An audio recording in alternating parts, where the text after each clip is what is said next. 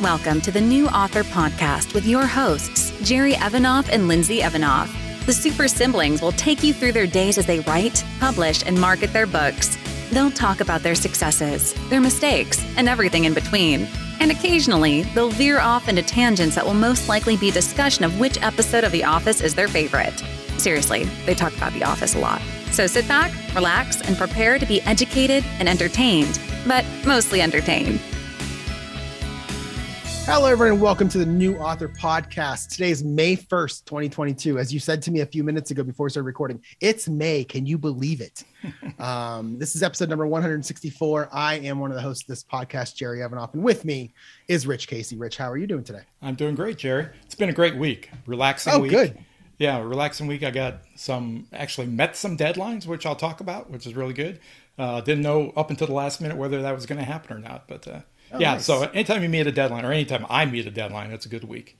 Yeah, it feels good, right? Yes. Yeah, well, good. I don't know. I'm going to talk about that too. Okay, good. All right. For me, I'm just going to update the people real quick on what they might hear in the background as we were doing this podcast today. I decided to put one of those, on my list of running things to do. I've mentioned for weeks now is getting a screen door for my back door so the dog can run in and out. And instead of spending a couple $100s on one, I actually bought one of those magnetic ones off of Amazon for like $25. Oh, yeah. And I hung it today, like 2 hours ago. And my dog is afraid of everything, right? He is petrified of anything that he doesn't know. So when he sees something in the front window and wants to go outside and bark, I don't know what he's going to do, because when he goes back there, like he's back there right now, he's like sniffing the door. He's not sure what to do with it. So he may cry because he can't get out the back door, even though he can if he just kind of pushes on it. So we'll see how this goes. It's going to be an interesting podcast. No, I thought he went outside, but he didn't. Okay. Did you show him how to use it? Did he have to push on it? I did. So I closed the big door, and then he saw something out front. So I went back there with him, and I opened the door. When I opened the door, he didn't hesitate. He just ran through because he didn't realize it was there, and it was a screen, so it didn't hurt him. And he just pushed through it. He literally pushed through it, but then he wouldn't come back in. Wait, nope. See, he's still not. He doesn't know what to do. Yeah. See, he's confused. Yeah, he'll see something out there and get him excited, and he'll forget about it and just go right to it. So if I get up and walk away from the video while we're podcasting, you know what I'm doing. Okay. So anyway, all right. So that was my little. I like to have like little talks every now and then during the podcast, just to let people know who we are. I don't know. Yeah, sure. Little banter. I think Lindsay and I called it banter. All right, so let's get into my stats. They're certainly not tuning in for any advice or anything. So yeah, I don't know what else. I mean, it's got to be us that are interesting and not the actual writing advice. That's right. All right, so book one, my stats. Book one of the murder mystery. I'm up 533 words to 51,931. That is. It doesn't sound like a lot, but it's a lot. It was good. It was a good week in terms of that writing. I've talked about this before. I do have some science fiction books that I started about 65% of the way done with book 3 of my series that I started working on, got away from it and just decided to write this murder mystery. Book 4 actually started accidentally. I got a couple chapters done in that one. Mailer Lite, I'm still hanging tight at 860. I've done nothing to change this in the last few weeks, so I don't expect that to change until I start sending out newsletters. And then in terms of last week's goal, I wanted to finish the reread of chapter 8 up through chapter 8, and then get back into editing my chapters, which I did. I wanted to get through chapter 12. That's right. I wanted to get through chapter 12 last week. I think I was at chapter 9 at the time, and I actually got farther. I think I got through 14, which is good. A couple of chapters were a lot easier than I thought they would be. Basically what I'm doing now is just going through and revising those chapters based on notes I took while I was plotting. So some of them didn't have any notes. So I just read through it, made a couple changes here and there, and then called it finished. But some of them had a lot of notes. I think chapter 9 was a long one. It had a lot of notes on it. So so that was a good week. So how about you? Well, this week I finally got book 1 out the door to the developmental editor, C. Moore, which I think he's told me is down in Brazil or someplace. Right. Last time I talked to her, she was moving from, I think, Spain to Brazil. Yeah. Right. Well, it went out the door at 64,254, which is probably down about 1,000 or so from the last time I talked about the word count. The problem is, as soon as it went out the door, actually, I had a hard time shoving it out the door to begin with, because when you get right to the crunch and you're going over it, you suddenly realize how much you hate it and how bad the story is and how much more you could do and what could be fixed. But I actually, swallowed my pride, I guess is what it amounts to, and shoved it out the door, sent it to her Tuesday night, which was probably about a day earlier than what she really expected it. But if I had to guess, when it comes back, it will probably need another 10 to 20K words in order to actually flesh out the story.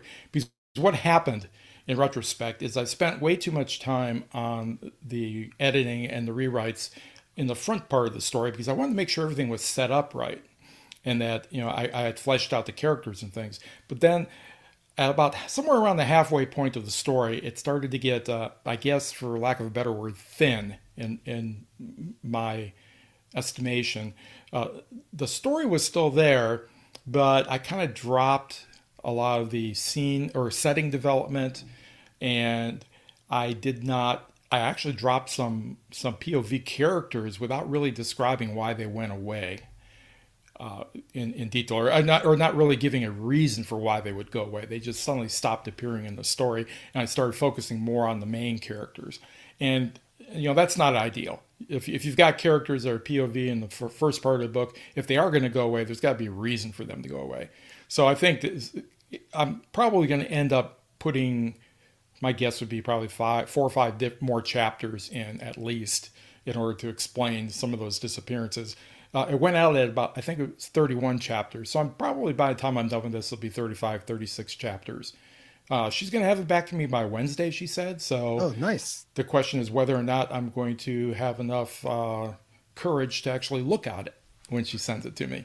Or if I'm going to kind of avert my eyes, put it in a corner, and try to slog through on a different project that I've already started. We'll have to wait till the middle of the week and see how I'm feeling with that. That sounds like every time I would send, especially early on, I would send something off to my mom because my mom was doing the kind of a developmental edit. And it was just when she sent it back, it was like, oh, if I open this up and look at it, I know I'm going to spend way too much time looking at it. And there are times I'm going to be like, come on, I know I did that right, but I'm going to have to trust her because she's probably right. Right. And yeah, what do you have any expectations at all? In the sample of writing I sent her, she liked my writing, and the sample that I sent her was pretty indicative of my writing throughout the whole book, except for the fact that, like I said, it started to get a little bit thin towards the end. So I don't think the actual writing itself is going to be as much of a problem as the structure of the story. I think, and since she was a script doctor at one point, I think she'll come back. I hope she'll come back with a lot of suggestions about how I can make this a better story, a more gripping story, one that flows a little bit better throughout its whole length. But we'll see. I really don't have any big expectations. It's the first time I've asked anybody to do a developmental edit on anything I've written, and it's like I said earlier, it's partly a pride issue. It's part of the reason I really don't have been uncomfortable with even having my wife read my stuff because it's not. They say this about all authors that by the time you're done writing something, you don't like it. You realize all the shortcomings. It's not as good as what was in your head. You didn't quite transfer onto paper what you were thinking. And, it'll be interesting to see how I stand up to that kind of, not criticism, but how I'll stand up to her actually pointing out to me the flaws that are there. I've got a pretty thick skin. I spent 25 or 30 years in academics doing academic publishing, and you get nothing but criticism for papers that you submit for journals. So I've got a pretty thick skin, but this is completely different than somebody telling you that, well, you really should have done this in the experiment and maybe done analyzed it this way or whatever. This will say something like the story is garbage. Maybe that's a potential. She might actually come back and say that. I doubt she's going to say the story is garbage. No, I don't think she will. I mean, in her email, she sounds too nice to actually do that. She'll find a constructive way to suggest a path forward. So I guess I'm looking forward to that. See what happens with that.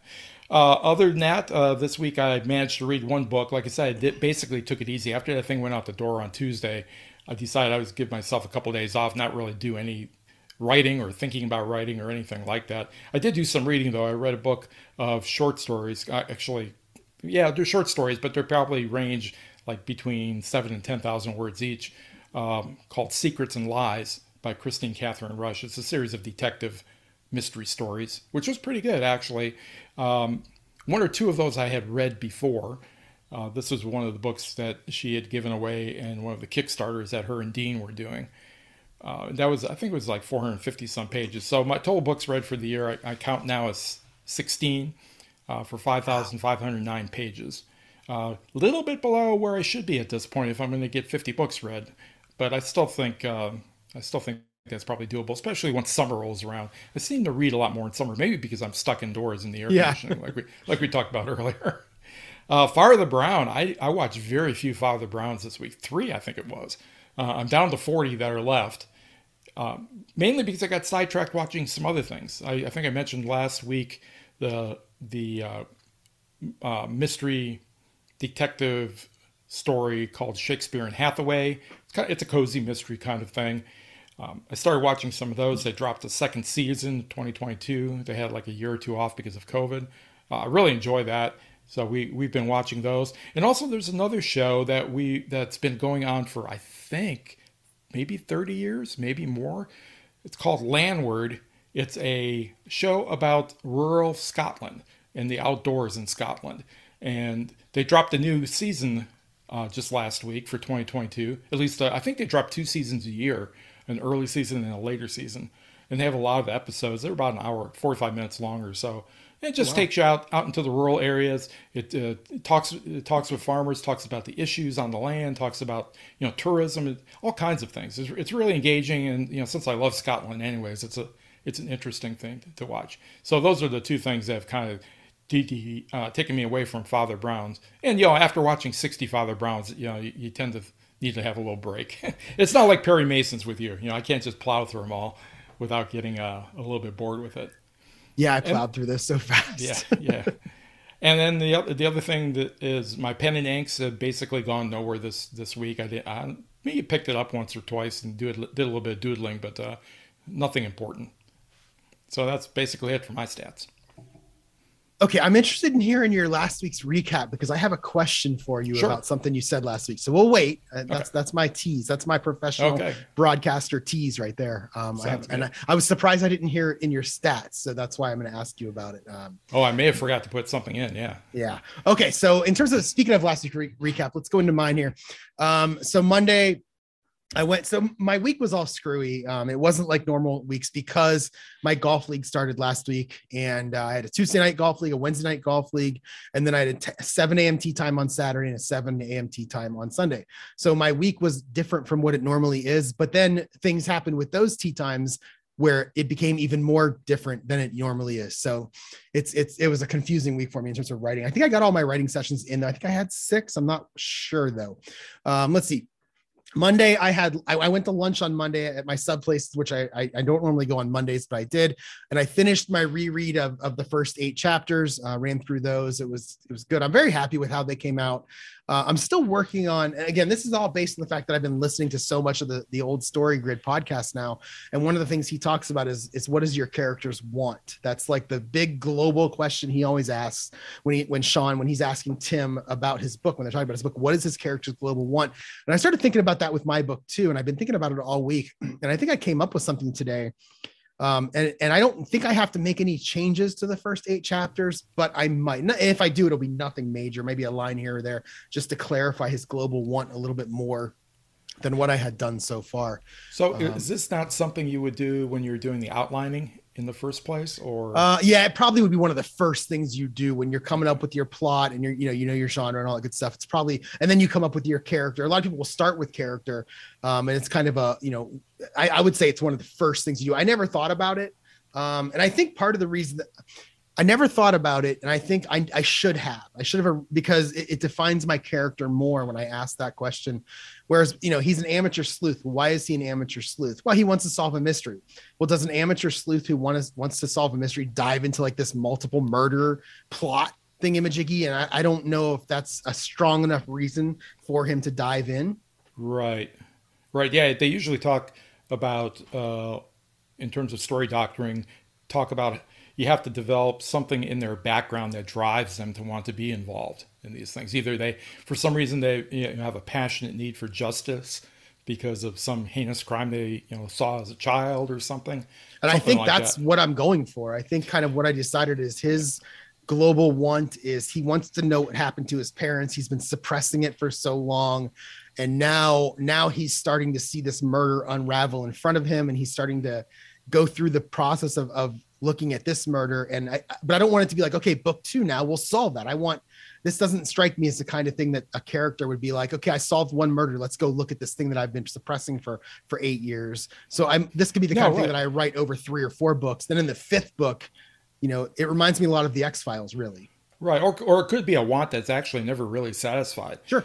It's kind of, if think of it as being a junkie almost, you get a shot of satisfaction, and, you take one step towards saying, yeah, maybe I've soothed over this sore spot in my background, but then they realize that no, that really didn't do it. I've got to do more. Yeah, that could be. I'm thinking as you're saying that, I'm thinking maybe in book 3, he decides, okay, I'm going to dive in, and then a murder happens around him again. And he says, I'm not ready to dive into this, but I have this other one I can solve right here, kind of thing, to where that's almost like in the hero's journey, the refusal of the call, the refusal from without, that kind of thing. So, right. Yeah. And it actually might, just thinking about this in terms of real life, if you're actually a real amateur who gets pulled into something like this because of something in your background, at some point, it doesn't get satisfied, then you're thinking about maybe turning professional. You become a professional private detective. And that would be a way to actually, if the story or the character catches on with readers, that's a way to transition into a whole new series, really. Yeah. It reminds me a lot of, did you ever read any of the Sue Grafton, A is for Alibi, B is for Burglar? Yeah, I've read almost all of them. Yeah. I read a lot of them. I know I don't even think I got halfway because I was reading when I was a kid and then I just kind of fell off. Maybe I'll go back to this. I really like that Kinsey Milhone character a lot. So that could be something. What I kind of like to do is get my character into that kind of role where he's just kind of a gritty, private detective type of thing. Right. But so anyway, that's what I spent a lot of time doing this week. And it all started when I was rereading Monday. What is his overall want and why does that drive him into try to solve the murder in this book? And I'm hoping that I'm conveying that, but I'll get to that when I get to my goals for next week. We'll talk more about that. Tuesday, let's see. I did not do any writing on Tuesday because I had to leave right at 4:00 for golf. I took a short lunch. Had my golf league in the evening and it did not go well. It's the first week of the year. It was about 45 degrees when I got there. Our tee time was around 5:25 and it only got colder through the rest of the night. I could not swing the club. I had probably one of my highest scores in a long time. But hey, it raised my handicap. So I'll get more strokes next week from whoever I play. So I'll take that. So that was Tuesday. Wednesday, went back to lunch at my little sub place and began working on chapter 9.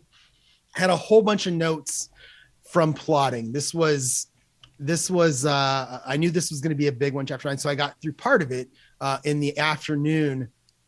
It's all seeding. It's all just seeding and adding, but it's a lot of words in that chapter. Reading through it takes some time. So then later that evening after work, I just decided to go finish it. So I went to Hothead Burrito and my normal seat, my normal spot. And I finished chapter 9. And then I got through chapters 10 and 11, actually subtracting words, which I did not expect. I usually add words when I edit. But one thing about Grammarly, when you run it through Grammarly, you're subtracting words because it always finds easier ways or shorter ways to say things. So you might have a 3-word phrase that it says, no, use this one word instead. And right. I always read it. Most of the time I accept it and it always takes a bunch of words away. Yeah. I find the same thing in Pro Writing Aid. When I go through the style check, I have certain weird constructions I do repeatedly. And I think it's from academic writing because there's certain ways they expect you to write academically. A lot of it has to do with passive voice. At least a traditional way to write academic journal articles is in passive voice. So I've pretty much trained myself out of that over the last couple of years, but I still end up dropping in 2 or 3 or 4 a chapter that have to be fixed. Yeah, like so sitting. Well, now you got to change was sitting to something that's more active, not passive. Right. He sat, that kind of thing. So, and I do that a lot. That one, and I also the thing that I tend to do, and I don't even know if this is grammatically incorrect or not, but I don't do it very often. I might do it a couple times a chapter, which maybe that's too much. I'll start out a sentence with a phrase that needs a comma and then the pronoun, with his 9-iron, comma, he hit the ball down the fairway, and Grammarly never likes that, even though in my head it makes sense. So most of the time, if it finds it and tells me to change it, I'll change it. But there are times when I leave it in there because to me it makes sense and I like the way it sounds. So, Sure. Yeah. And that's part of style. That's part of voice. So. Yeah. Yeah. So let's see. That was Wednesday. Thursday after work, I went to, okay. So Thursday night, I wanted to go write again, but I did not want to leave my little hometown. If I remember correctly, I had about 17 miles left of gas in my car. And I was like, no, I'm going to hold out till Friday and I'm going to hold out till Saturday even. And so I just went to my little sub place in the evening, which is something I do very often. But I ended up doing chapter 12. So I was probably there about an hour and a half and I took care of chapter 12. Friday, I did leave town, so I did have to get gas. Started chapter 13, reworked it, added all my notes in, but then I read through it and thought, this isn't correct. It's a good chapter. It's finished, but it just needs a reread. And I just had to add a little bit more emotion, a little bit, because it's a pretty heavy chapter. So Saturday I went golfing in the morning, and again, golf terrible. I'm starting to worry that I lost my swing after having spending thousands of dollars on this golf simulator and playing over the winter in some golf simulators at a golf course locally.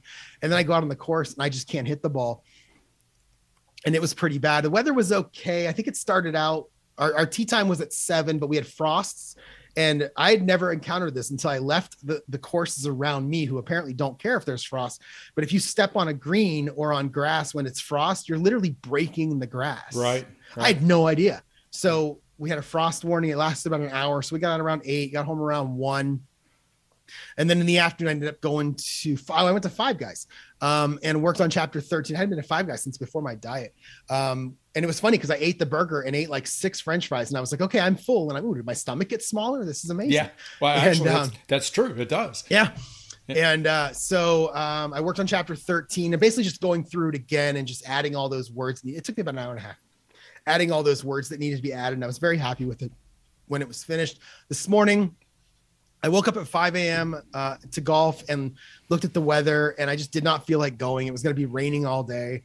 And I texted my buddy who lives up close to the course and just told him I'm not coming.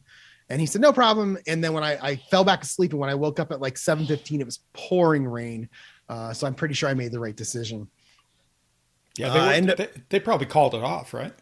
I don't know. I mean, if I lived closer, I probably would have gone and I don't mind golfing in the rain. I don't like golfing in cold rain, but I don't mind golfing in the summer if it's raining, even if it's raining, more than just a sprinkle. If it's a downpour, obviously you stop, find some shelter and wait maybe 15, 20 minutes and see what happens. But today, I don't know if I would have actually, because it was a colder rain than normal. And I would think that, I thought up in the north there, at least early in the year when there's those big downpours and everything gets real soaked, they want to keep people off the greens because the greens still really aren't healthy from the winter yet. Yeah, the course that I go to is in northeastern Ohio, up right near, it's in Geneva, which is, and it's in this really low spot. So when it rains on them, they, especially like the second and third fairway, just get soaked. You can't even walk or you're sinking down into the water. So the course that I usually play on the weekends, it's called Hemlock Springs. It closes more than most when it's raining just because it gets so cold. All right. So I went to Panera. I ended up going to Panera instead and got my blueberry muffin, which made me happy. Worked through chapter 14 and, it's the same thing as chapter 13. I worked through chapter 14, got it all finished, I think I added about 400 words. So I think it was like 1,200 words. When I was done, it was 1,600, but it's the same thing. I don't think it's finished yet. I think I need to read through it one more time and there might be 1 or 2 sentences I just want to add a couple of emotion to, or some descriptions just to make it a little bit better. I did change it around a little bit. And like I said, it's done. I ran it through Grammarly, but I'm going to give it another reread tomorrow just to go through it. I had a lunch with a buddy of mine who is a friend of the podcast and actually a friend of mine going back, I believe to 1996 is the first time we met. And he was in town and we went to this little hot dog place that is like really famous in this area. And I talk about it on the podcast every now and then, or I'll put it on Snapchat every now and then. So finally he texted me earlier this week and he says, I'm going to be in town. Let's go to the hot dog shop. And I'm like, all right, sounds good. So we went to the hot dog shop and then I came home, went to the grocery store. And then I hung did I talk about this? Yeah, I talked about this earlier. Then I hung the screen on the door that's freaking my dog out right now. It just got really dark outside too. So it might start raining here at any point. So yeah, that was my week. I'm pretty happy with the week overall in terms of how much I got done. I think I wanted to get through chapter 12 and I got through chapter 14. So it's good. Yeah, it sounds like a busy week. It's a good thing I had my mic on mute there for a little bit because for some reason I reached out my foot and just yanked all the cords out of the back of my computer. So I had to put myself. put myself back in line here. Well, my week, as I mentioned, I worked pretty steadily through Monday and Tuesday to get the draft of book 1 done, which I've tentatively titled Death Comes to Paradise, which when I searched on Amazon, I was shocked that nobody had ever used that title. Yeah. I try to get titles, try to come up with titles that nobody's used, but that one just seemed so obvious to me that I was really, really quite surprised. Maybe I just missed it somehow. A lot of Death in Paradise because of the TV show, but and there's probably about a dozen books with that title. But this will work, I think. So I sent it off to C. We'll wait for her to get me some edits back on Wednesday. By the time Tuesday evening rolled around, like I said, I wanted to throw it all in the trash and just send her the money not to edit it. but I resisted that urge. So hopefully this week will turn out well. Wednesday and Thursday, I did nothing writing related at all. I worked on the bathroom remodel that we've got going. Friday, I did start to think again about a couple of things. The first thing I started to think about was brand, and I don't mean Russell, although in fairness, Russell Brand has a very good brand. I started wondering, you hear a lot about, or you read a lot about how authors need to have a brand and to brand themselves. And typically what they're talking about, I think, is when you have a series of books or even your whole catalog, that you want it, from a brief glance, for people to recognize that, yes, this is author X or author Y. Kind of like you can almost tell. Well, it's easy nowadays to tell a James Patterson novel because his name is in huge type at the top. And I guess when you become well established, that's something you do. Technically, it's something you could do anytime. You could do it when you're first starting out, if you want to use your name as a brand. But I started to think about, what do I really want to do with this Rich Casey pen name and this series of mysteries that I hope to write, which really aren't cozy mysteries, but they're not really traditional mysteries that kind of fall somewhere in between. And does that brand really relate to the books and the stories themselves? Does it extend to me as a person and the kind of persona I want to project online? And I was just kind of ruminating about that on Friday. I haven't really come to any conclusions. I thought I'd ask you what you thought about that in terms of brand, and how you've thought about branding in terms of your work. I honestly think that for me, the branding is going to be something that just kind of comes naturally. Like, I don't know if I'm big enough to try to create a brand for myself, other than trying to get all my covers to look the same. I don't know. I probably haven't thought about it as much as I should. I probably haven't thought about the business of writing as much as I should. But in terms of our brand itself, I just kind of feel like that's the kind of thing that's going to come naturally for me, where I may make some mistakes here and there and I have to fix those mistakes, and eventually it turns into the Jerry Evanoff brand. But right now I'm just kind of letting it happen, and I'll work on it. Everything for me is going to happen once I get a series finished, and I'm just nowhere near there yet. So, well, I think you have taken the first step, as you suggest there, by having the same cover artists do all the book covers. Even going back to the ones that you had done before. So, that is going to be the first step, and I do think that's the first step for any author that wants to create a brand. You have to have product that looks the same, or it doesn't look the same necessarily, but it looks related. People can recognize that there's some tie between these books that are out there. Yeah, it was just something that occurred to me. I wondered, what is the best thing to do here? Because there are people online that have a persona that, I don't want to say it's not authentic, but it's not their personality necessarily. They're either adding something to their personality or subtracting something from it because they're trying to portray themselves in a particular way. This is probably especially evident on Twitter. I don't know how evident it is on Facebook. And since Twitter is probably going to be taken over by Elon Musk anyways, all that will go away and we won't have to worry about it. But yeah, that's what I was ruminating about on Friday. And then I also started to think a little bit about this prequel that I'm going to do for this book 1 that I'm going to use as a cookie, and started trying to come up with ideas about what I wanted to do. I know I want it to be short because I want to get it done in a reasonable amount of time. So I'm thinking, somewhere in the neighborhood of 25,000 words. I did come up with a victim, I think, that I'm going to use, a method, a motive, and an opportunity. So I've got the core of the mystery right there. Now what I have to do is I have to sit down starting tomorrow and try to put together pretty comprehensive outline by the end of the week. I'd like to be able to say, okay, I know where this story is going. I know what the ending is. I know what the beginning's got to look like. I know what the mushy middle is going to have to slog through. And by the end of the week, I hope to be able to start on chapter 1 and just go with it. And if it's going to be, 20, 25,000 words, I can do a first draft, 20, 25,000 words in a week. Pretty easy, I think. So we'll see if that actually comes to pass or not. This was going to be my question to you when you were doing your stats, is how many chapters did you get plotted so far? Because I know last week you talked about that's something you were going to start doing. Right. Yeah, I didn't actually get to do it. I gave myself the days off. I was going to start right away, and I just decided, I'm still a little bit too fragile from actually sending that thing off.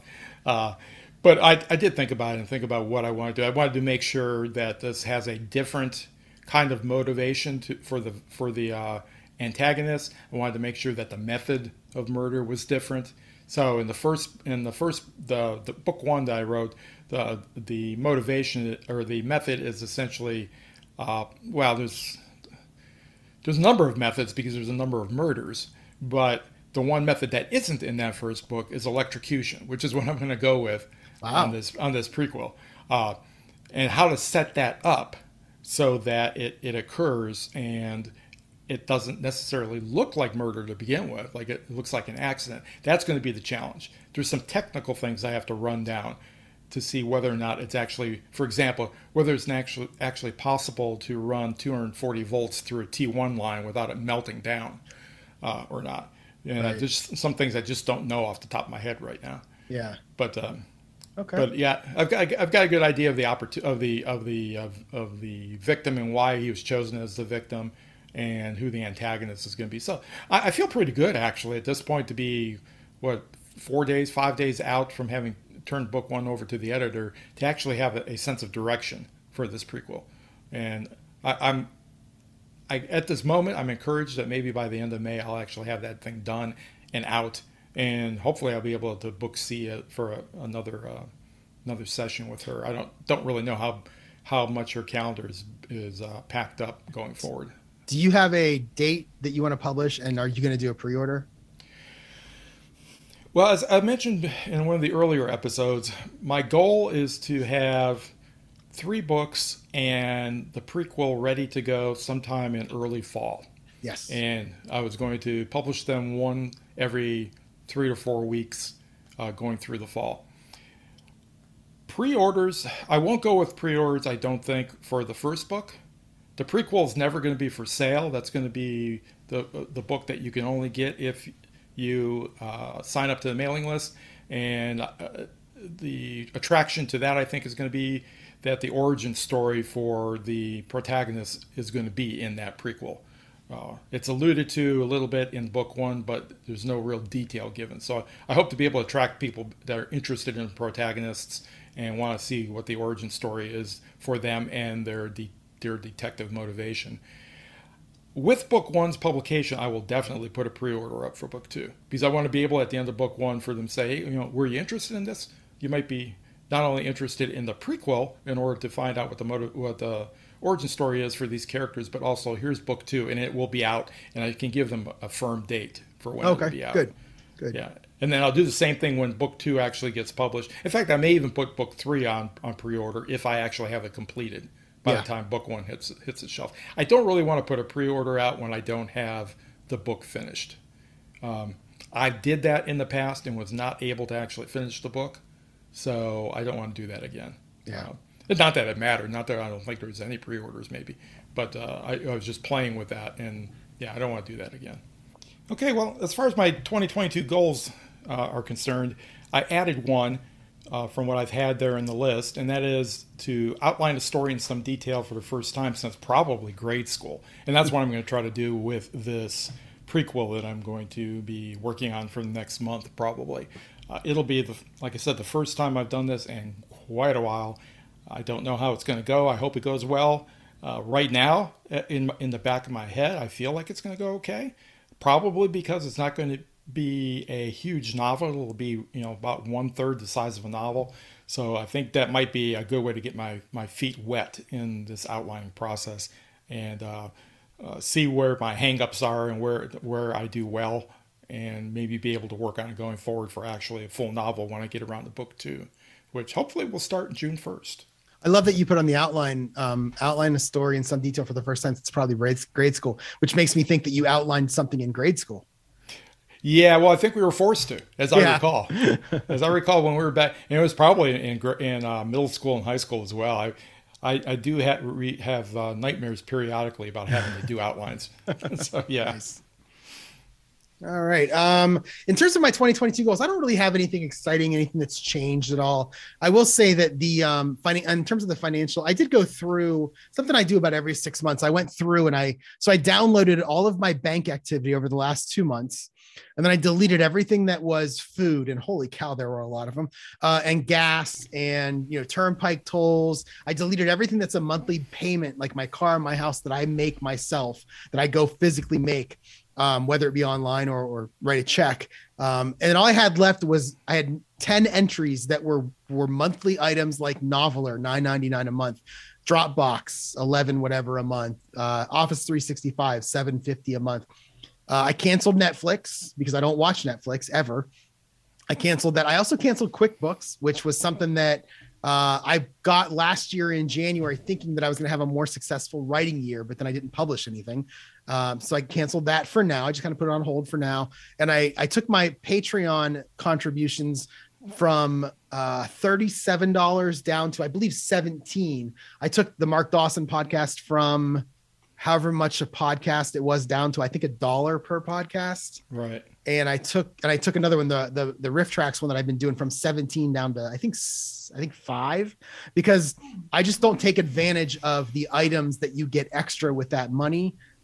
So there was no reason for me to actually pay that money. So I ended up saving about $75 a month in doing that. Because these are things I just didn't use and I was paying on them. And then I went into YouTube, and YouTube added more commercial breaks now. So when I'm sitting on my couch in the evening and I'm watching, let's say, a reaction to to a song from the 80s, which I love watching, a minute and a half into the song, YouTube doesn't care where you're at. They just plug their ads in, and you can be right in the middle of a song. I watch a lot of golf videos, and there are so many times when they're right in the middle of a swing and boom, commercial. You come back and you miss the end of it because what they ought to do is set it back a couple seconds when you come back from commercial, so you don't miss that stuff, but they don't do that. Right. And I thought, well, I'm going to check into this YouTube premium. Turns out you get the first 4 months free. So I signed up for it. I think it's going to be $11.99 a month, but I don't pay anything until the end of August. So that's a big one for me in terms of like things I use and will take advantage of versus things I don't use. So in terms of 4 months is a pretty good trial period. It is. That's basically, for me, it's gonna be all summer. Right. And I literally use it every night. Sometimes on the weekends during the day. I use it a lot, and it's going to be completely worth it. Now on my computer, I use Chrome and I have an ad blocker. I never see ads on YouTube anyway, but you're kind of shortchanging the people I assume you're shortchanging people that are making the videos, who are trying to get paid for making the videos, which I wouldn't feel so bad about if YouTube wasn't so obnoxious in how they place their ads. Right.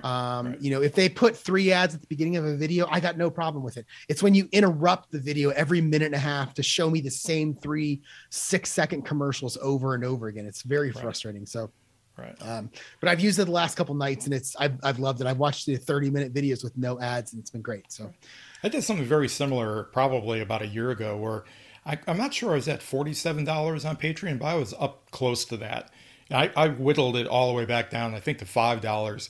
I think the only person I'm supporting right now is a guy named Mark McGinnis, who does the 21st Century Creative podcast. He does about a dozen shows a year, maybe a dozen shows a year, and you just pay when he drops a podcast. Oh, okay. He does a season, and I think his season lasts for maybe about 3 or 4 months. He's also got another podcast, which is really interesting. It's a poetry podcast because he is a poet. And so that's pretty interesting too. He's been on, he's a friend and has been on Joe Penn's Creative Pen podcast a couple I knew of that times. name sounded familiar. That's probably where I heard it from. Okay. Right. And don't get me wrong. I did cancel or drop those levels down with the idea that, okay, I'm not going to pay as much because I'm not taking advantage, but that doesn't mean that over the next month or two, I find somebody else on Patreon I want to support, because, a lot of the things I watch on YouTube have Patreon accounts, and it's the kind of thing, I did it with riff tracks, and I still do it with Mystery Science Theater because I get so much enjoyment out of them pretty much on a daily basis to this day for free. Like, all the Mystery Science Theater stuff is up on YouTube. Riff Tracks put a bunch of theirs, and I feel like I should contribute something back to them because I get so much enjoyment from them. That's why I did it. And that's why I didn't cancel the Riff Tracks completely. I don't take advantage of any of their premium stuff. I just feel like I owe them because I get so much enjoyment out of them. I mean, I literally put Riff Tracks on every day. I put it on Twitch, or I put it on the videos I have on my computer that I bought, or I just go to the Riff Tracks friends. So, that's the kind of thing that I'm happy to pay for. Right. And I was the same way. But what I found is after a few years, I just wasn't even listening to the things anymore. Right. Like I almost never listen to Mark Dawson's podcast anymore. I very rarely listen to Joanne Penn's podcast. The Six Figure Author has gone away, so there's not going to have that anymore. The only thing I do try to get back to repeatedly through the year, I don't do it consistently, but I try to get back repeatedly, is Writing Excuses, which I really enjoy listening to. I enjoyed that. I listened to it for a while, and then I really did like the fact that it was only 15 minutes. I'm like, give me an hour here, people. Yeah, it is a little bit short. Me a little bit. Yeah, it's a little bit on the short side. Well, I'll tell you what, in looking at the podcast that I subscribe to now, it's down to just like 10. I need to find some more. Yeah, I haven't listened to Joe Penn's in a while. I'm not an AI person. And that she talks about that a lot. I don't really care too much about that. I don't think it's going to affect my writing at all. Yeah, or NFTs and right. Yes, exactly. I don't completely understand what the appeal of an NFT is. It seems silly to me. And I listen to the Story Grid, but I don't really listen to their new ones. I'm only listening to the old ones. And I'm looking now. I still have Paul Teague's in my subscribe to list, but he doesn't make any more. I'm just hoping one day.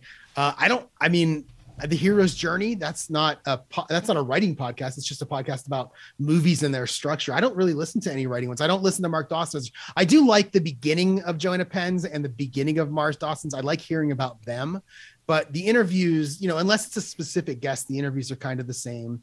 They say the same things every week. So yeah, I'm kind of with you on that. And I did download the Drunken Odyssey that you talked about last week. I have a new one in my queue here that I'm going to listen to. It'll be the first one and see how that goes. So yeah, it's pretty interesting. All right. In terms of my news, I really don't have any news this week. I can give an Amazon ads update, but it's really not going to be anything exciting. I mean, I have 6,095 impressions, 12 clicks, 500, one click every 507. So it went up a little bit. I haven't had any new clicks all week. I think what I'm going to do here, Brian Cohen always talked about, or Brian Meeks, maybe both of them talked about how, and I think even Janet Margot, this must be a thing because I think I've heard them all say that if you leave it out there too long, eventually it's just going to stop being served. And so what I'm probably going to do at some point in the next week or two is just take an hour and a half one night and just recreate all of these as new ads and see if that makes a difference in the impression and the clicks. But I'm going to wait until I redo my blurb and which I was going to get to this week and just didn't get to it. Maybe tonight. We'll see. So have you noticed the impressions going down or? The impressions, yeah, I've noticed all of them going down. I haven't got any new clicks this week. The impressions, I got some impressions, but it was definitely not what I had been getting on average. That's something I'll keep track of that next time I create a set of ads and just see if the impressions go down over time. That's interesting. I never thought of that, but yeah. Right. That's interesting. So, and I'm also looking at this and I'm like, okay, the one ad that got the most impressions, 1,743, got 0 clicks, right? That's terrible. But then I have one ad that only had 259 impressions, but it had 5 clicks. That's one every 50 or 51 or 52. So when I recreate these new ads, I'm going to take into account how these ones did. And I might just leave some of them off and maybe come up with some new ones instead. Like that's a particular author that I targeted that is a popular author who gives me a lot of impressions, but people that search him do not click on my book. Right. So that would be a bad one for me to use. So in fact, looking at it's weird. This happened before. I have a time travel keywords 1 and a time travel keywords 2 list. So I have 2 different lists of time travel keywords. And in this set of ads and the previous one, the time travel 1 keywords, the ones that came up first when I did my searching on, what's it called? The Kindle, what's it called? The Publisher Rocket. Publisher Rocket. Those got they have 812 impressions and 0 clicks, but the time travel 2 ones that's the one that has 259 impressions, but 5 clicks. Right. So that's interesting. I'm going to have to take that into account. So I'm going to redo these ads at some point in the next couple of weeks. I'm going to redo my blurb and take this into account and maybe I can make it a little bit better. So. Are these keyword lists long? Are they big keyword lists or No, short ones? they're about 150 keywords. So I tried to split it into about 150 each, but then when you click and you add it into on the ad, it might make it 250 because it'll do different combinations of your words. So it ends up being about 250 in the ad, but the list I make is about 150 long. Okay. Yeah, I haven't, I don't have anything up on Amazon right now that I'm interested in pushing, so I haven't really gone and looked at keywords for anything. But I think it was Janet Margot, somebody I was listening to during the week or reading about mentioned how the idea of having big keyword lists was not the way to go anymore, that you really want to pare that down to maybe a dozen or 24 that actually perform for you. So, you can have these experimental ads out there and see what keywords are actually attracting the clicks. And then what you do is over time, you bring those into one list and just, try doing just a list of keywords that do perform. Yeah. I'll look at all of the ones that got clicks and just put them in one list, see how that list does compared to other ones, which may not do as well. That list might do really well because those are the items that are getting me clicks. Right. I just need to find a list that gets me sales. Do you think that exists exactly. somewhere? Yeah. And you know what? I don't know where you heard that, but Lindsay took Brian Cohen's course that he offers every now and then, the ad challenge, I think it's called. And I remember she telling me that he said the same thing. You want to have like 50 to 100 keywords at a time and not much more than that. So, right. Yeah. All right. That's my news. Okay, well, for my news, I wanted to talk a little bit about the Facebook ad that I started this week for the podcast, because I found some interesting things with this. And it's a one-off, so it's not really a good experiment. I have to do it a number of times to see if this actually holds true. But I created a new ad. I used the same ad that I had before, which had a black background. I decided to do an A/B test I replaced the black background with a white background, changed the text so the text appeared as black instead of white. So it looked real pretty. And I tried to serve it out to it was a fairly large audience. I think it was 4 to 5 million was the estimate. A little bit bigger than the size of audience that David Gaughran suggests as an example when you're doing Facebook ads. But I didn't feel like spending a whole lot of time trying to narrow it down. So what I did is I had an audience that was basically US and Canada, 18 plus, all genders, and people who are simultaneously interested in self-publishing and fiction books, which is a little bit different than what I did before.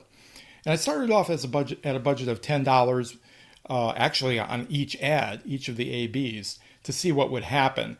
And the first thing that happened right away is that Facebook served almost all the impressions to the black background ad. It served very few to the white background ad. So there's something about that white background ad or the way people were responding to it initially that Facebook didn't like. So I eventually shut that one down and just let the black background one run. And I didn't really like the way it was performing. It was getting clicks. It was getting a ton of impressions, and it was getting, as Facebook always does, they'll always give you impressions. They'll spend your whole budget. Mm-hmm. And it was getting clicks, but it wasn't performing. It was, I was probably getting clicks in the neighborhood of 65 cents, something along those lines. And the CTR, the click-through rate, was not very good. It was like maybe 1.5%, maybe 2%, something like that. So I was about ready to just shut that ad down and decide, well, what I'll do is I'll just kind of bleed it dry slowly. So I dropped the budget to $5 a day instead. And almost immediately, I started getting more clicks. The CTR went up to 4%, and the cost per click went down to 35 cents per click. So I don't know what happened there. I don't know what the takeaway is of that, why a smaller budget would suddenly perform better, other than the fact that even though it was registering as an audience of 4 to 5 million, that audience really isn't that big, and that if Facebook knows it's not going to be able to serve as many impressions, it's going to be a little more selective about where it's sending those impressions to. And I'm sure Facebook knows who clicks ads versus who doesn't. So do you think it could serve those to the people it knows clicks? Well, I mean, that's what it's supposed to be doing anyways. It's supposed to be learning or knowing from its database who's more likely to click on ads for this particular topic and serve the impressions to those people. Now, maybe this is just a fluke. I really don't know. What I think I'm going to do is I'm going to let this ad run for a while, see if it continues to perform. The frequency is still low on it, so people aren't seeing this ad more than once. I think the frequency was like 1.04 or something like that. So I'm like let it run for a while and see what happens. The other thing I found interesting is that only 13% of the clicks are coming from desktops, which is proportional to how many impressions are being served to desktops. So that tells me one of two things. Either Facebook is preferentially serving to mobile devices, or the mobile device penetration in the Facebook market is so extensive now that 90 some percent of the people, 80-90% of the people are using Facebook only on mobile. So thinking about desktop and how to serve ads to people who are working on desktops might not be worth your effort at all. So you create the ads with the idea that it's going to be square, it's going to be served on a mobile, so you want to get size so it'll fit on a mobile. With a black background, apparently.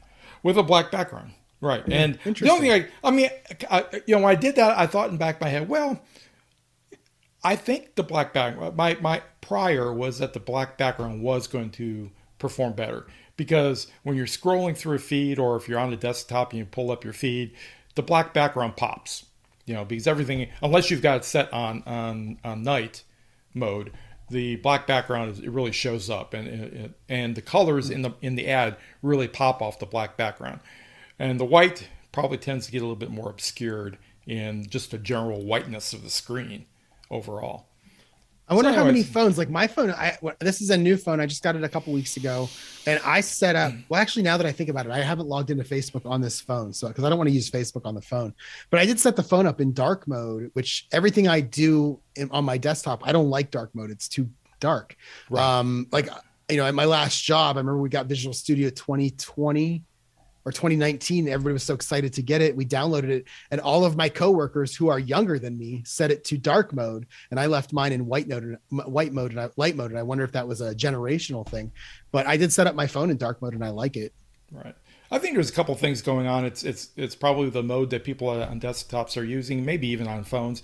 But I think the more important thing in terms of the performance of the ads, and why Facebook probably funnels more impressions to phones or to mobile devices, is the fact that when the ad hits the screen, it's taking up the entire screen, almost the entire screen. Even on a tablet, it's taking up a sizable percentage of the screen. Whereas on a desktop, like I'm on a 27-inch desktop here, the ads just disappear, amongst all the other clutter that's on the screen. Yeah. So that's just something interesting. I thought what I might do in the future, what I thought I was going to do when I saw that initially is that I was going to stop serving the desktops. I was just going to tell I didn't want it to serve the desktops. But then I realized that proportionally it was still performing like the mobile did. It's just that it wasn't getting that many impressions. So I wonder if there's something you could do in the ad that would be, and I don't know, I'm just kind of saying this for the first time out loud, that would be more appropriate for phones, since that the majority of the people, now proportionally said it's the same, but the total number I assume is more on a phone. Right. So could you do something in the ad that somehow references a phone or something that is good for phone versus a desktop that might make somebody want to click? Yeah, I don't know. I'll have to think about that. That's a good idea, though. That is there something inherent about what people are doing on the phone and the way they're using it that would make them respond to a particular type of ad better than, say, if it showed up on a desktop? I really don't know. I'll have to think about that. Yeah. And the nice thing is in BookBrush, I can create an image the size of a desktop and an image for mobile. So I may look into this week too. I might create something and see what I can come up with, and get something running too. I'm curious about this now. You've got the A/B testing thing I find so interesting, and I never had done it before in Facebook. I don't really know how to do it in Facebook. Right. So I may look into that. Yeah, it's pretty easy. I was just really shocked that Facebook would shut down that other ad so fast. I mean, initially in the first day, it did get impressions about equal to what was happening on the black background, but there was so few clicks, and I imagine likes, because this ad has gotten quite a few likes. I think I'm up to about 30 or 40 likes on the ad. Yeah, so it's getting some social proof there. That's one reason. That's another reason why I've decided, well, I think I'm just going to keep this going. Even if at some point I decide, well, I don't like the money I'm spending, I'll just drop it down to a dollar or $2 a day and just let it chug along until the frequency gets so high that you're, serving it to people over and over again. Yeah. And see what happens. Now, on the other end of this, as we've talked about before, the goal is to get people to click on the link and listen to the podcast. I did not see this week any increased activity in terms of podcast listens. So we'll have to see if that changes going forward. Yeah. Or not. Yep. Okay. Yeah. That's always the big thing. It's like, but I will say that when I first started doing ads, whether it be for book or podcast, I struggled to get clicks. Like that was something I could not, especially in the Amazon ones.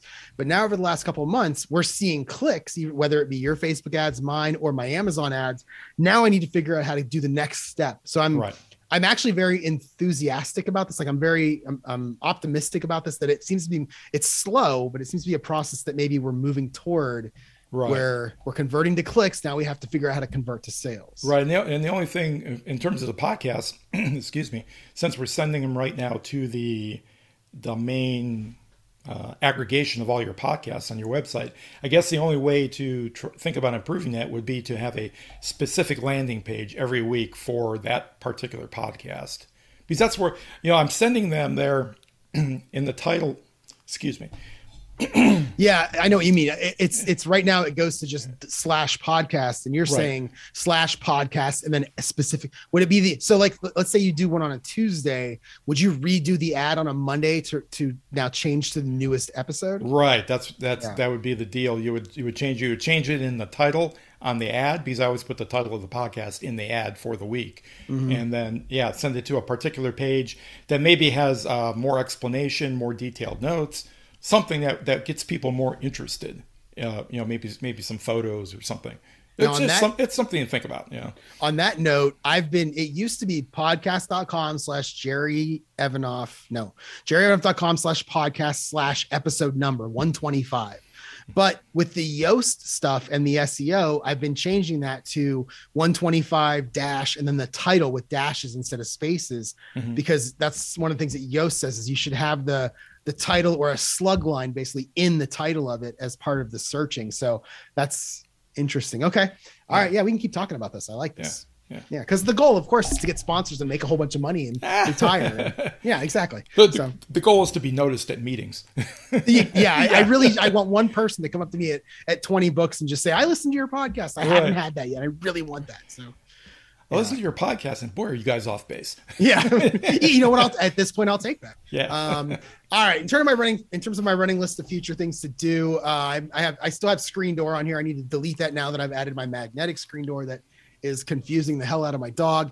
I need to update my blurb. I talked about that already. And again, the Yoast stuff, I talked about this last week, the Yoast SEO stuff. I'm doing it for our podcast. I need to go in and do it for my books. And this is one of those, both of these things are things that I will do one night. I'll be sitting on my couch. It'll be 9:30. I'll have my laptop with me and I'll just be sitting there and I'll go, oh, I'll do this. And then I'll do it and it'll happen and it'll get done. So yeah.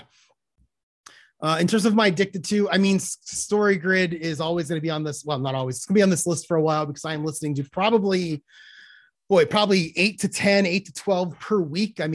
Driving back and forth to golf. I have an hour drive either way on a Saturday and a Sunday now. It's more like 50 minutes. I'll be driving to work once a week. I'll have an hour each way there. I go to, Hothead Burrito twice a week. That's 20 minutes each way. So that's really what I'm doing. I don't listen to it at home very often, but it's mostly in the car and I am just churning through it. And I loving it. Something new that popped up for me, and this is something I've gone through phases with, where I mentioned a lot of, I watch a lot of YouTube, obviously, and there are YouTubers who will call up, those scammers from overseas, a lot of the ones from India, and they'll mess with them. Right. And the one that I've been watching, I think his channel is called Scammer Payback. He actually gets them to accept that he can now get into their computer, and then he goes and just deletes all their files, and it's so fun to watch. And then it's fun, and not only is that fun to watch, but it's fun to watch when that minute when they realize what's going on. And I've been watching a lot of his stuff. Scammer Payback is the one I watch most. There's a guy out there by the name of Jim Browning who he does it, but he does it more along the lines of, I want these people gone off the face of this earth, and I'm going to do stuff. Jim Browning's not his real name. I think he does some illegal stuff in terms of like tapping into their phone lines or their webcam, stuff that you're probably not allowed to do. So I think Jim Browning is not his real name, and his stuff's really interesting. But the Scammer Payback guy I've been watching the last few weeks, he just goes in and messes with them. Now, don't get me wrong. His goal is to get rid of them. He sends a lot of their stuff off to the authorities once he has enough information. Right. But they're just fun to watch. So I've been watching a lot of those lately. Right. Yeah. The thing is, those people, they prey on the elderly. They prey on the people who, maybe don't have the cognitive skills to be able to figure out what's going on. And that's, they do need to be getting off of YouTube, especially. But just off of everything. Yeah. Yes. I mean, they just need to be eradicated, and it's terrible what they do. So yeah. And he actually shows how they do their scams. And you can tell that this is like, it's like I'm going to use the word legit, meaning real, thought through, not legit like the way it sounds. It's a legit company where you've got a boss, you've got an accountant, you've got people that do hiring, then there's like training. He shows how these scammers go through, and they do so well. And it's completely a numbers game. If you call up 100 people and you get one, you're successful. Right. So yeah, it's terrible. It's just an offshoot of the penny stock boiler rooms that they had in Florida back in the 60s and 70s, where they would have rooms full of people who would just cold call during stock booms and sell non-existent company stock to people over the phone. Wow. Okay. Yeah. I didn't know that. Yeah. That's been with us for a long time. Yeah. Holy cow. But they're just fun to watch. If you get a chance, just go look up Scammer Payback on YouTube and just watch one video. They're so much fun. Okay. So yeah. Well, my addicted to this week, I've suddenly realized this today when I was in the grocery store and buying more after I just bought some at the beginning of the week, are York peppermint patties. I've been going through the family size bag of those each week, and that's a lot of calories. I got to back off on that a little bit. So what did I do? Instead of buying York peppermint patties, I bought the thin ones, which ostensibly have fewer calories, but then I also added onto that 2 huge bars of dark chocolate and a bag of Andes mints as well. So nice. We'll see what happens. God, you're eating well this week. I love it. Yeah. I don't know if that's eating well or eating to kill myself. Right. Yes. All right. For this week, my schedule again is changing. It sucks because I spent like so many months at the end of last year working on what my routine is going to be, because my routine is what makes me write well or write better. And now it's changing again because I have to go back to work this week for the first time. Whoa, I just lost my outline. I have to go back to work this week for the first time. Well, I mean, really, it's regularly now for the first time since I had my old job back in, what would have been, August of last year. I've gone into the office a couple of times since I started at the new job because I had to train or we had a meeting or whatever, but this is now going to be a regular schedule, which stinks. So let's start with tonight. Tonight, I'm going to watch a Hallmark mystery movie. I had recorded one earlier this week that I was going to watch, but then I noticed a little while ago that there's another episode of this Mystery 101 on, which I really enjoyed. And I noticed, and I recorded it, so I may watch that tonight. That's the one. I don't know if Rich, if I talked to you about this or not, but it amazed me how well it flowed with the Udemy video that I'm writing my mystery based off of, where, at this point, this is what happened. And these are how the clues went. And at this point, you need an intimate scene followed by an action scene that interrupts the intimate scene. And then you need to slow it down and then speed it up. And it's amazing to me how much it followed along. So I wanted to record another one the next time it was on so I could see if it was written the same way. So I may watch it tonight with a laptop open and a story grid open. I doubt I can story grid. It'll take hours because I'll be pausing constantly to story grid it, but I may look for some of the key moments that match up with Udemy video just to see if these are very as formulaic as regular Hallmark movies are. That'd be really interesting. Yeah. Tomorrow I'm working from home. On my lunch break, I'm finally going to set up my golf simulator. I have not done that yet with my new laptop or my new computer that I built and some of the other things I have because it's been so cold and I don't want to leave it outside overnight. But we're getting to the point now where it's going to be 40, 50, 60 degrees overnight. And I'm comfortable with that. I'm not worried about that in terms of my computer and some of the other equipment being out there. I have the Canine Paw Spa people coming at 2 p.m. tomorrow to give my dog a bath. There's nothing better than a giant bus pulling in your driveway that has Canine Paw Spa stuff all over it. And then people in the neighborhood see it. I had one person come over and see it before I had even talked to the woman. Last time my neighbor was over there talking to her. Do you have a card? That kind of thing. So I like that. Then I'll go to Hothead in the evening. Mondays are going to become my new hothead night, so I'll do that on Monday night, tomorrow night, and do some writing. Tuesday I'm going to work from home, short lunch, and then I have to leave right at 4:00 for my golf league. It's about an hour away. I'm sure I'll knock out another Story Good podcast during that time. Wednesday I'll work from home. I'll write at lunch at my little sub place. I changed my mind about joining the second golf league. The guy called me on Wednesday and said, hey, we're making out the rosters. Do you want to be on a team? And I just told him, no, put me down as a sub. I can't imagine I'm going to golf very much anyway. If, they might call me every week to golf if somebody needs a sub. I don't really want to do that. One thing I realized, number one, I'm basically planning something now every night of the week, and I'm already working every day during the week. And then you add in 7 a.m. tee times on Saturday and Sunday, and then writing after both of them. I'm cramming everything into a week here, and I just don't have the time to do this. I'm also taking that time away from the thousands of dollars I put into my new golf simulator to where I can't use it because I never have the time.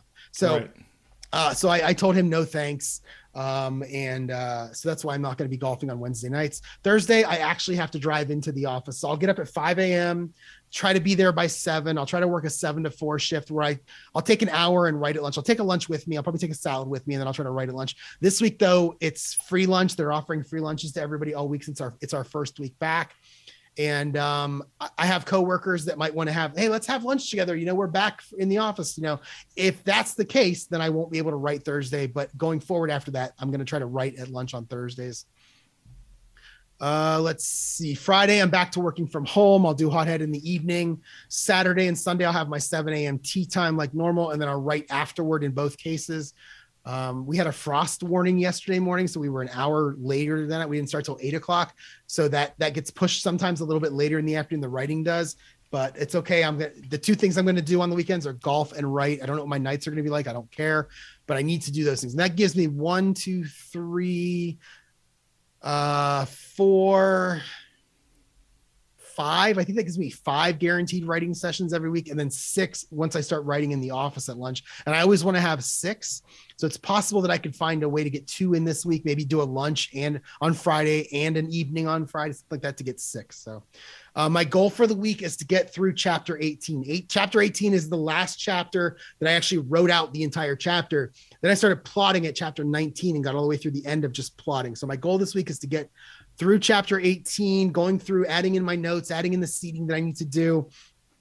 I may, after that though, after I get through chapter 18, I may go back and read the first 18 chapters to myself out loud. It's something that I could do in the evening while I'm sitting here watching TV, just mute my TV and just read the entire thing.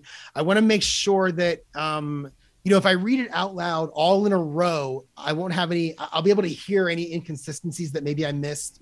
I'm afraid that I said, this character, she started working there 6 years ago. And then 4 chapters later, oh yeah, when you started 3 years ago. And I want to make sure I can weed those things out. And then after I get finished with that reread, I'll dive back into chapter 19 and start writing actual chapters based on my new plot. So that's it. I have a note here that I want to talk about real quick. I was thinking a couple of days ago that if I just sat on my couch in the evening and did 1 chapter per night, so get rid of golf nights, so that's 6 nights a week, I could get this thing done in like 5 weeks. It's something that I really, really want to do and I want to have done. There's no way in hell I'm going to do it because I know me, but if I can get like 3 of them per week done, it'll speed me up big time. I'd love to have this done before I go to Spain on June 2nd. It's not going to happen, but I would love to have it done by the time I go to Spain. So, yeah, that would be fun. Yeah. My week is going to be trying to get back on schedule that I dropped off of when I was pushing to get book 1 done. So it's up in the morning, write for 4 hours or so, hit the gym, then come back in the afternoon, work on remodeling or whatever other kind of household duties need to be done. Then in the evening, some reading and television, keeping up with Father Brown and the other shows I've been watching. And the big goal for this week is going to be trying to finish that outline by the time we next talk on next Sunday. One other thing I want to add to my goal for the week, which was to finish the outline, is that I'm going to do this in steps, kind of like we talked about last week, where I'm going to put together first just 1 or 2 sentences per chapter for the book, or actually per scene that I perceive the story following. And then I'm going to go back, as you do, and expand those a little bit, maybe to a paragraph, and then maybe expand that again to a couple of paragraphs. And what I'm really hoping to get done by the end of the week is to have perhaps a page for each chapter in this prequel, at least outlined within the chapter itself to give me a better feel for how the story is going to progress through each scene and how the scenes are going to be connected with each other. Now, knowing myself, what's going to happen is I'm going to get fascinated with a particular scene and want to write something on it. I'm going to really try to avoid doing that until I get at least a couple of sentences down for each scene or each stage of the story. But we'll see how that goes. Again, it's all an experiment for me. Let me ask you this then, based kind of what you're saying here. If you were me and you were getting ready to write book 2 in the mystery series, and I was going to sit down and try to outline it, would you use the same Udemy video structure as the first one? Like, I'm worried that if I was to do that, it would be basically a repeat of what I already wrote. But I'm also worried if I don't do that, I'm going to miss something. I don't think it would be a repeat. I don't think a reader would recognize it as a repeat, especially in a novel length story. What they're going to see, or what they're going to at least subconsciously observe, is that this story is progressing through stages that it should progress through. I mean, that's the whole point behind that Udemy video, right? That people expect to see these kinds of things in a mystery story, roughly in this order. With there's a lot of flexibility in there too. To wander around, especially within a particular chapter. Some of those, again, I have never finished going through the whole thing, but I know some of those chapters he talks about a lot of things. If you're actually going to write about all of them, you'd have a 10,000 word chapter plus. So you have to selectively edit, and depending on the story that you're telling, you'll probably edit some things in one story and other things in the other story. So I don't think that's going to be a problem myself. All right, because that's probably what I'm going to do. I'm probably going to use it again. It'll be a lot quicker for me to outline this time because I can just run through it. I remember a lot of it.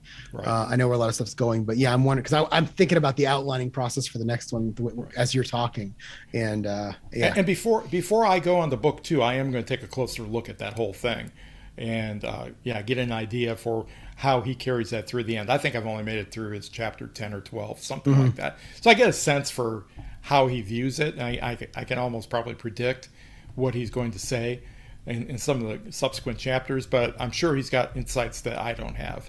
Right. Yeah. And I'm going to watch that movie tonight. And I'm going to, after watching the first Mystery 101 a couple weeks ago and realizing, boy, it's so similar. I'm wondering if I watch this movie tonight, will it also be so similar?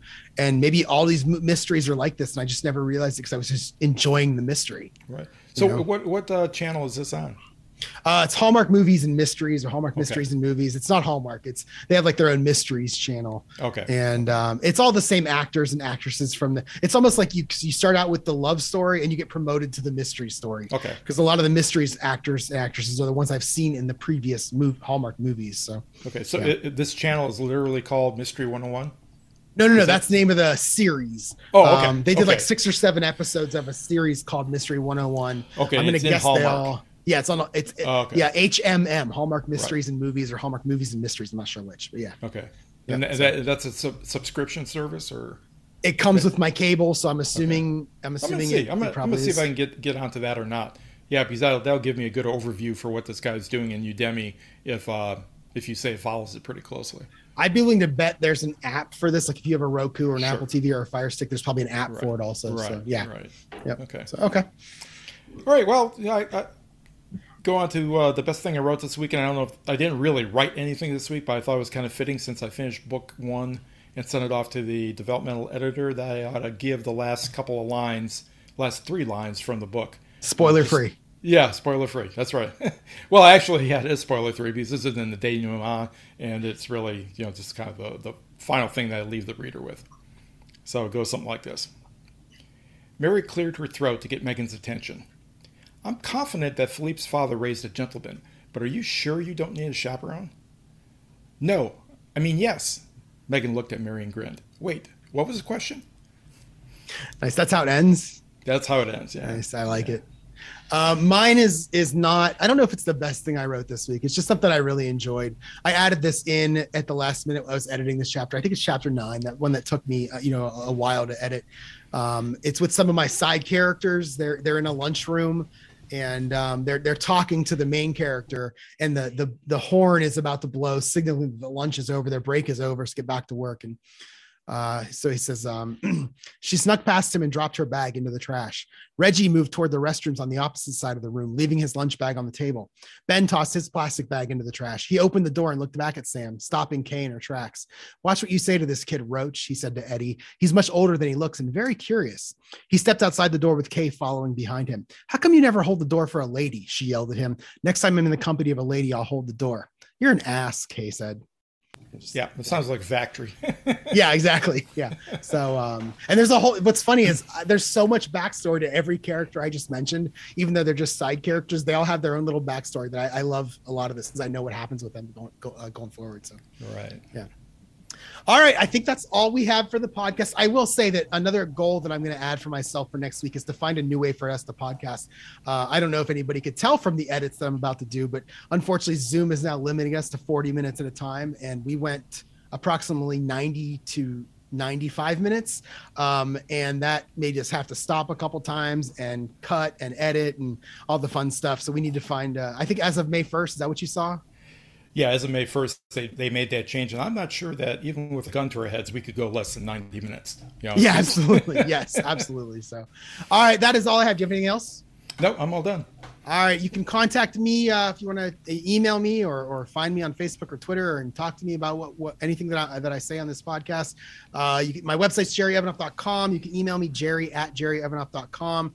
You can tweet me, jerrye25 on Twitter. You can find me on Facebook, Jerry Evanoff Author. And if you like what Rich and I do here, and when Lindsay comes back, if you like what the three of us do here, or the two of us, or the one of us, or whoever happens to show up each week, you can go to buymeacoffee.com/Jerry Evanoff, and you can donate $1 or $2 or $1 million. Anything that's donated to us will go to the Buy Jerry, Rich, and Lindsay Dinner Fund the next time the three of us are together in the same room in person with each other. So, yes. And you can email me at rich@richcasey.com or hit me up on Facebook at Rich Casey Author. And in addition to the Buy Me a Coffee, if you like the podcast, take a few minutes and leave us a short review on iTunes or whatever place you pull the podcast from. It'll really help get the show seen by other people. And we want to spread the word, the more the merrier in terms of listeners. So, yep. And thanks for listening this week, and we'll see y'all next week. Yep. Take care, everybody. Thanks for listening to the New Author Podcast. Check back next week for another episode. And for more information, find Jerry at www.jerryevanoff.com and Lindsay at www.lindsayevanoff.com.